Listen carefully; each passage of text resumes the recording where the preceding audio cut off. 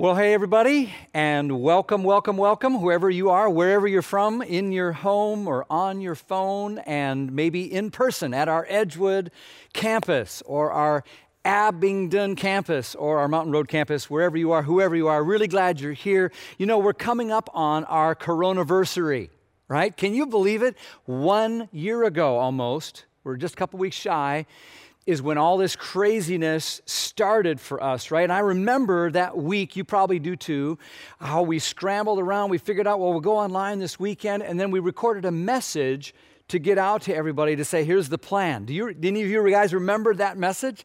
Here's the first few seconds of the first COVID recording that we gave to everybody. Here's a flashback. Watch this. What are we going to do now? What are we going to do now? That's the question that everyone seems to be asking as this situation with the coronavirus keeps changing hour by hour.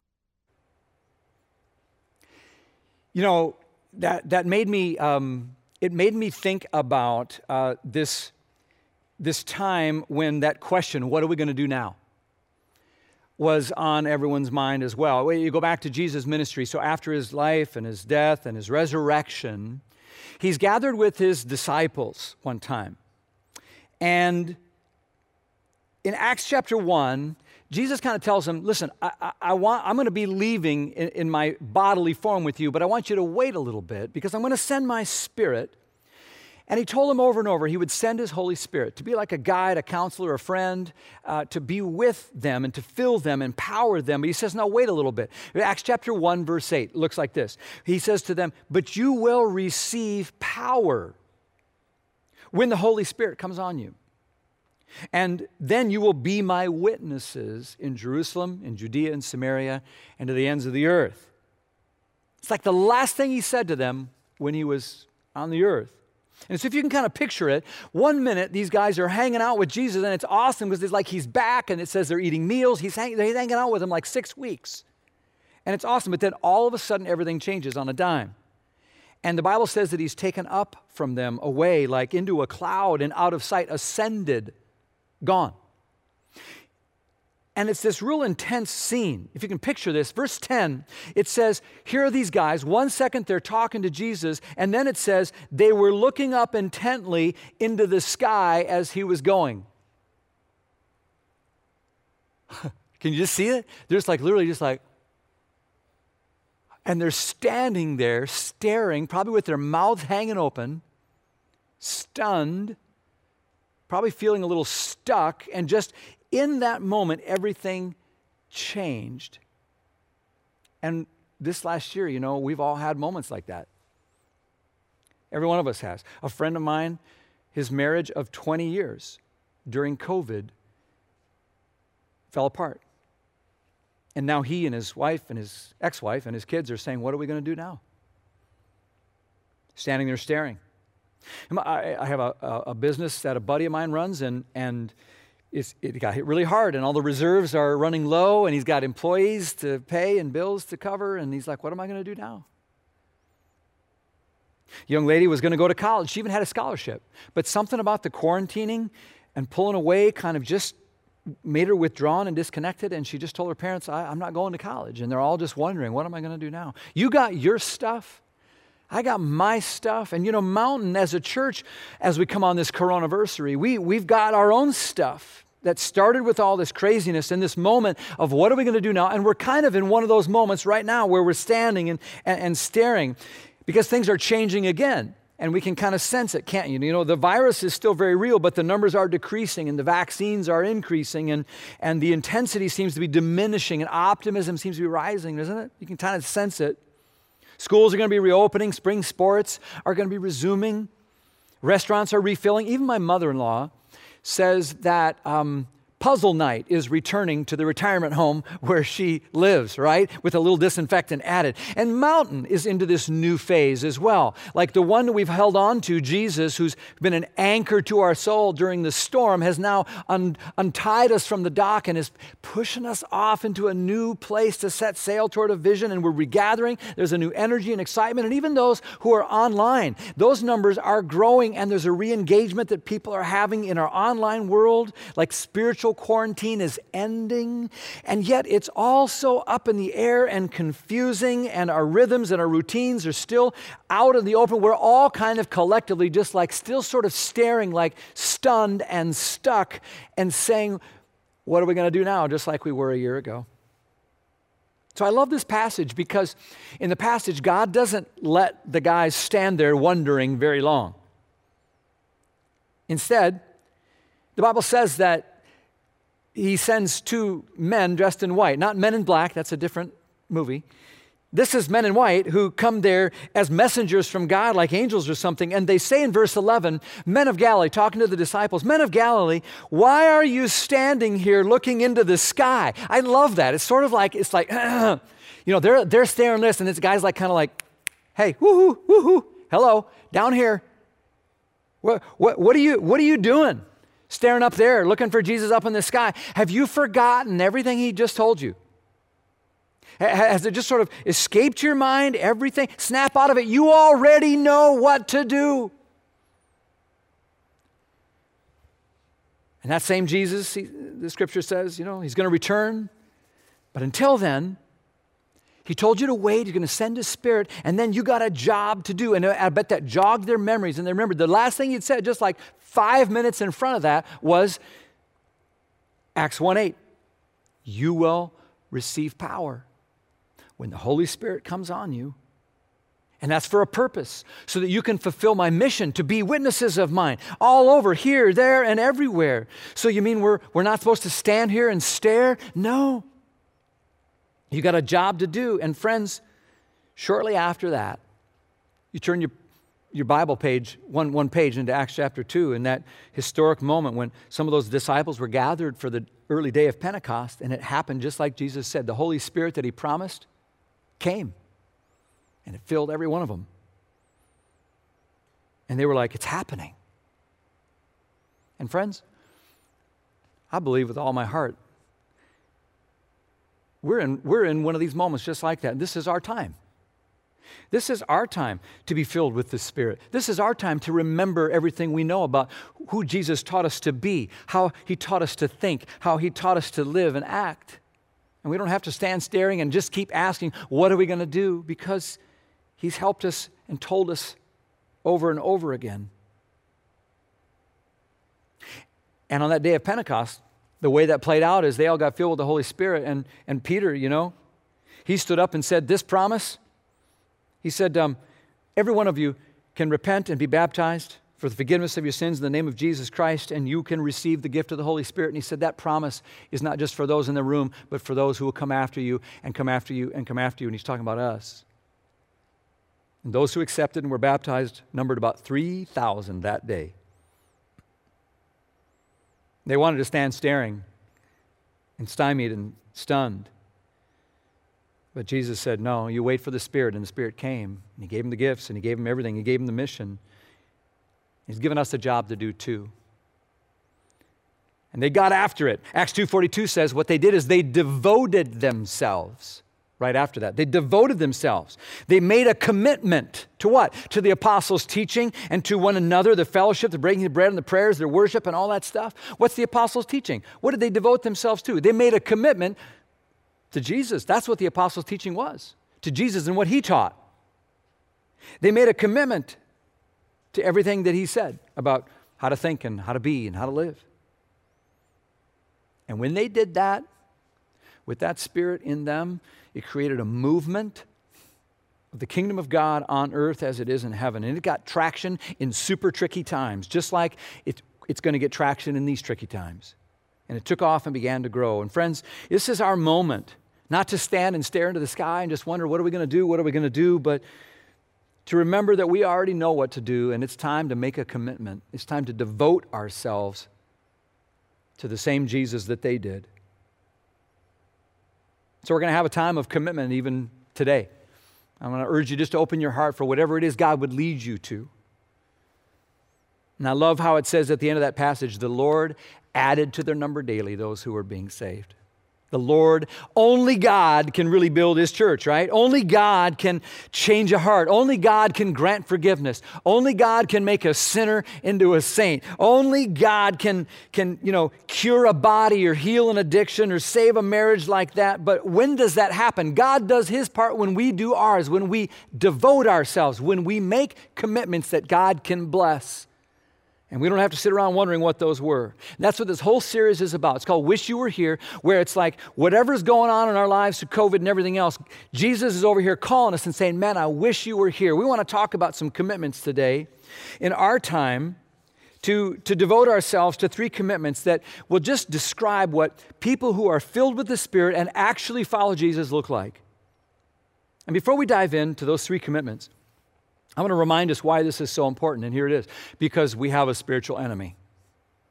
Like we're not just sort of floating out here on our own. We actually have someone who is real and sinister and powerful and forcefully at work against you, against us, against families, against churches. 1 Peter 5:8 describes it this way. Stay alert. Stay alert and watch out for your great enemy, the devil, who prowls like a roaring lion, looking for someone to devour.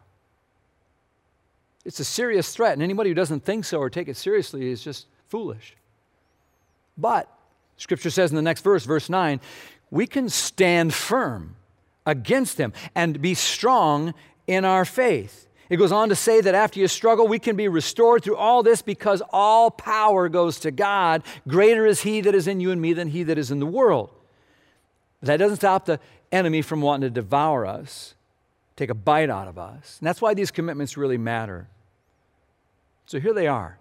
3 commitments that if you want to be a Spirit-filled Jesus follower, you'll be ready and willing to make because they define us. So first, our enemy is prowling around, and he wants to devour us by dividing us. And our first commitment then has to be to grace-based unity. Grace-based unity.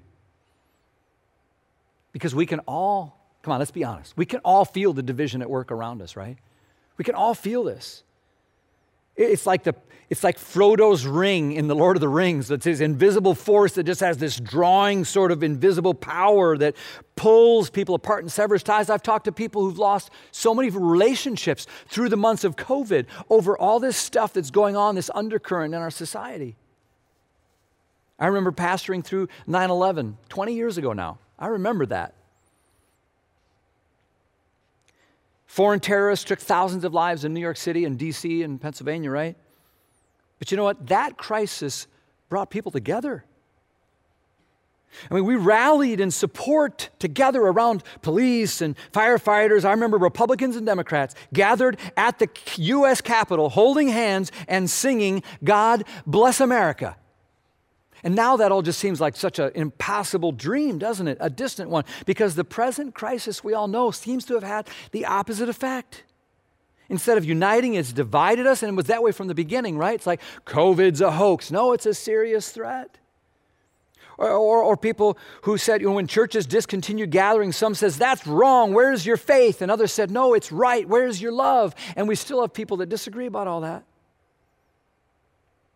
And in the aftermath of the horrific killings of George Floyd and others, everyone seemed to agree that it was a horrible thing, but immediately in the aftermath, as the sin of racism got exposed and arguments about how to deal with injustice in society began to be discussed, in the weeks that followed, there was so much raw hurt and emotion and pain that oozed out, and then the disagreements and the accusations and the fighting, and so little listening and learning and understanding and coming together in unity, and our enemy was just prowling around on Facebook and in the news and in our hearts, devouring and dividing again and again, and he's still doing it. And then we just kept finding more and more ways to shout louder about masks or no masks, in-person school or not in-person school. And then the election came, and it didn't get better. And then the events at the Capitol and all the opinions about that, it seems like we're just on the brink of uncivil war. And meanwhile, the church is feeling the pain of it. I'm feeling the pain of it. You are too. And the evil one if he can influence the way we think and act in these situations, he's neutralized the church. Because you can't be influenced that way and also filled with the Spirit and actually following Jesus. And so when we cling tenaciously to our opinions and put our hope in ultimate ways, in political perspectives and societal ideologies that seem so important that they're the thing we're most devoted to, Satan laughs and Jesus weeps because he called us to unity. He prayed for our unity and that we would devote ourselves, make a commitment to grace-based unity. You can just know that's what Jesus' followers do. We don't get to act however we want to act and then continue to slap the label Christian on ourselves.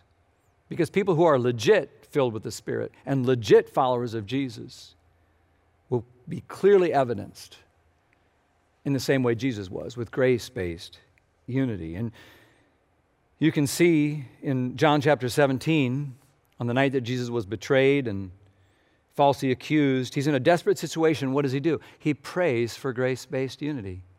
Did you know that? John 17, he says, I'm praying, Father, not only for these disciples who were like in the room at the time, but I'm praying for all who will ever believe in me. That's you and me. He was praying for us. And what does he pray? Verse 21, I pray that they will all be, what's the word? One. He prayed for unity, just as you and I are one. And he goes on to say that they may be in us so that, why? So that the world may believe that you sent me. So that the world may believe. Don't miss how important it is to Jesus as he thinks about the future of the church throughout all of history and all of the satanic attacks that would come on us. The number one thing on the top of his prayer list is grace-based unity for you and me. And this is our chance and our moment to answer that prayer for Jesus. We're praying to Jesus to answer our prayers all the time. This is one time he wants us to answer this prayer for him. When we devour each other, we're doing the devil's work and we're weakening the church. And Jesus never says, I want you to let the world know that you'll be my disciples by your social media posts and comments, just by the way you criticize and gripe about those who disagree with you and demean people made in my image and let everyone know that what you really stand for, when you really let your politics or your posture out there in an ugly way, people will be so drawn to that, if you complain loud enough. No, he never says any of that. He says the world will believe when you're one. The beautiful thing is that doesn't mean uniformity. We're not all the same, and we can celebrate our beautiful differences, and even we can allow for our frustrating disagreements because our unity isn't based on those things, on lining up all those details. It isn't. Our politics and our procedure, our policies, or who we want as president, none of that. Our unity is based on the good news that God has revealed himself in Jesus Christ, whom we call Lord, and that holds us together. A lot of people love this idea of unity, but they don't know how much work it is. And it's work, isn't it? That's why the Bible actually says in Ephesians, you got to strive for unity. And you can't do that without this sort of basing it on grace. Today, we live in a culture that doesn't really love grace very much. If someone offends someone else in our culture today, or if, someone makes a mistake, what do? We cancel them.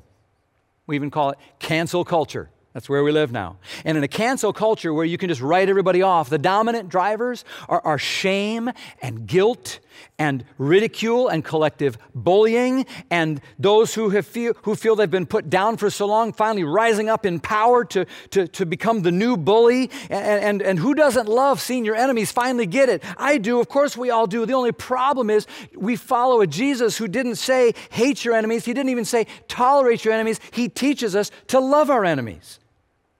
And this is such a challenge and so bombastic to some people that they say, I'm not doing that. But they still go around pasting the name Christian on them, which is confusing to Jesus, I'm sure. But friends, what Jesus brings to the table is this radically different thing called grace, which sort of turns the tables on everything. It changes our status from sinner to forgiven and a community of cancel culture to the cross culture. And that's who we are.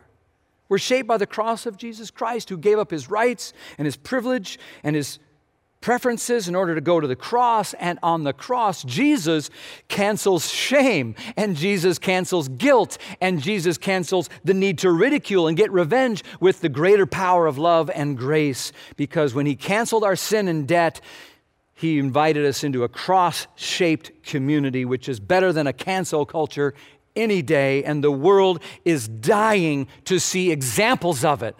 And we've got to devote ourselves to that, to be a grace-based unity kind of community. And I hope you'll do your part.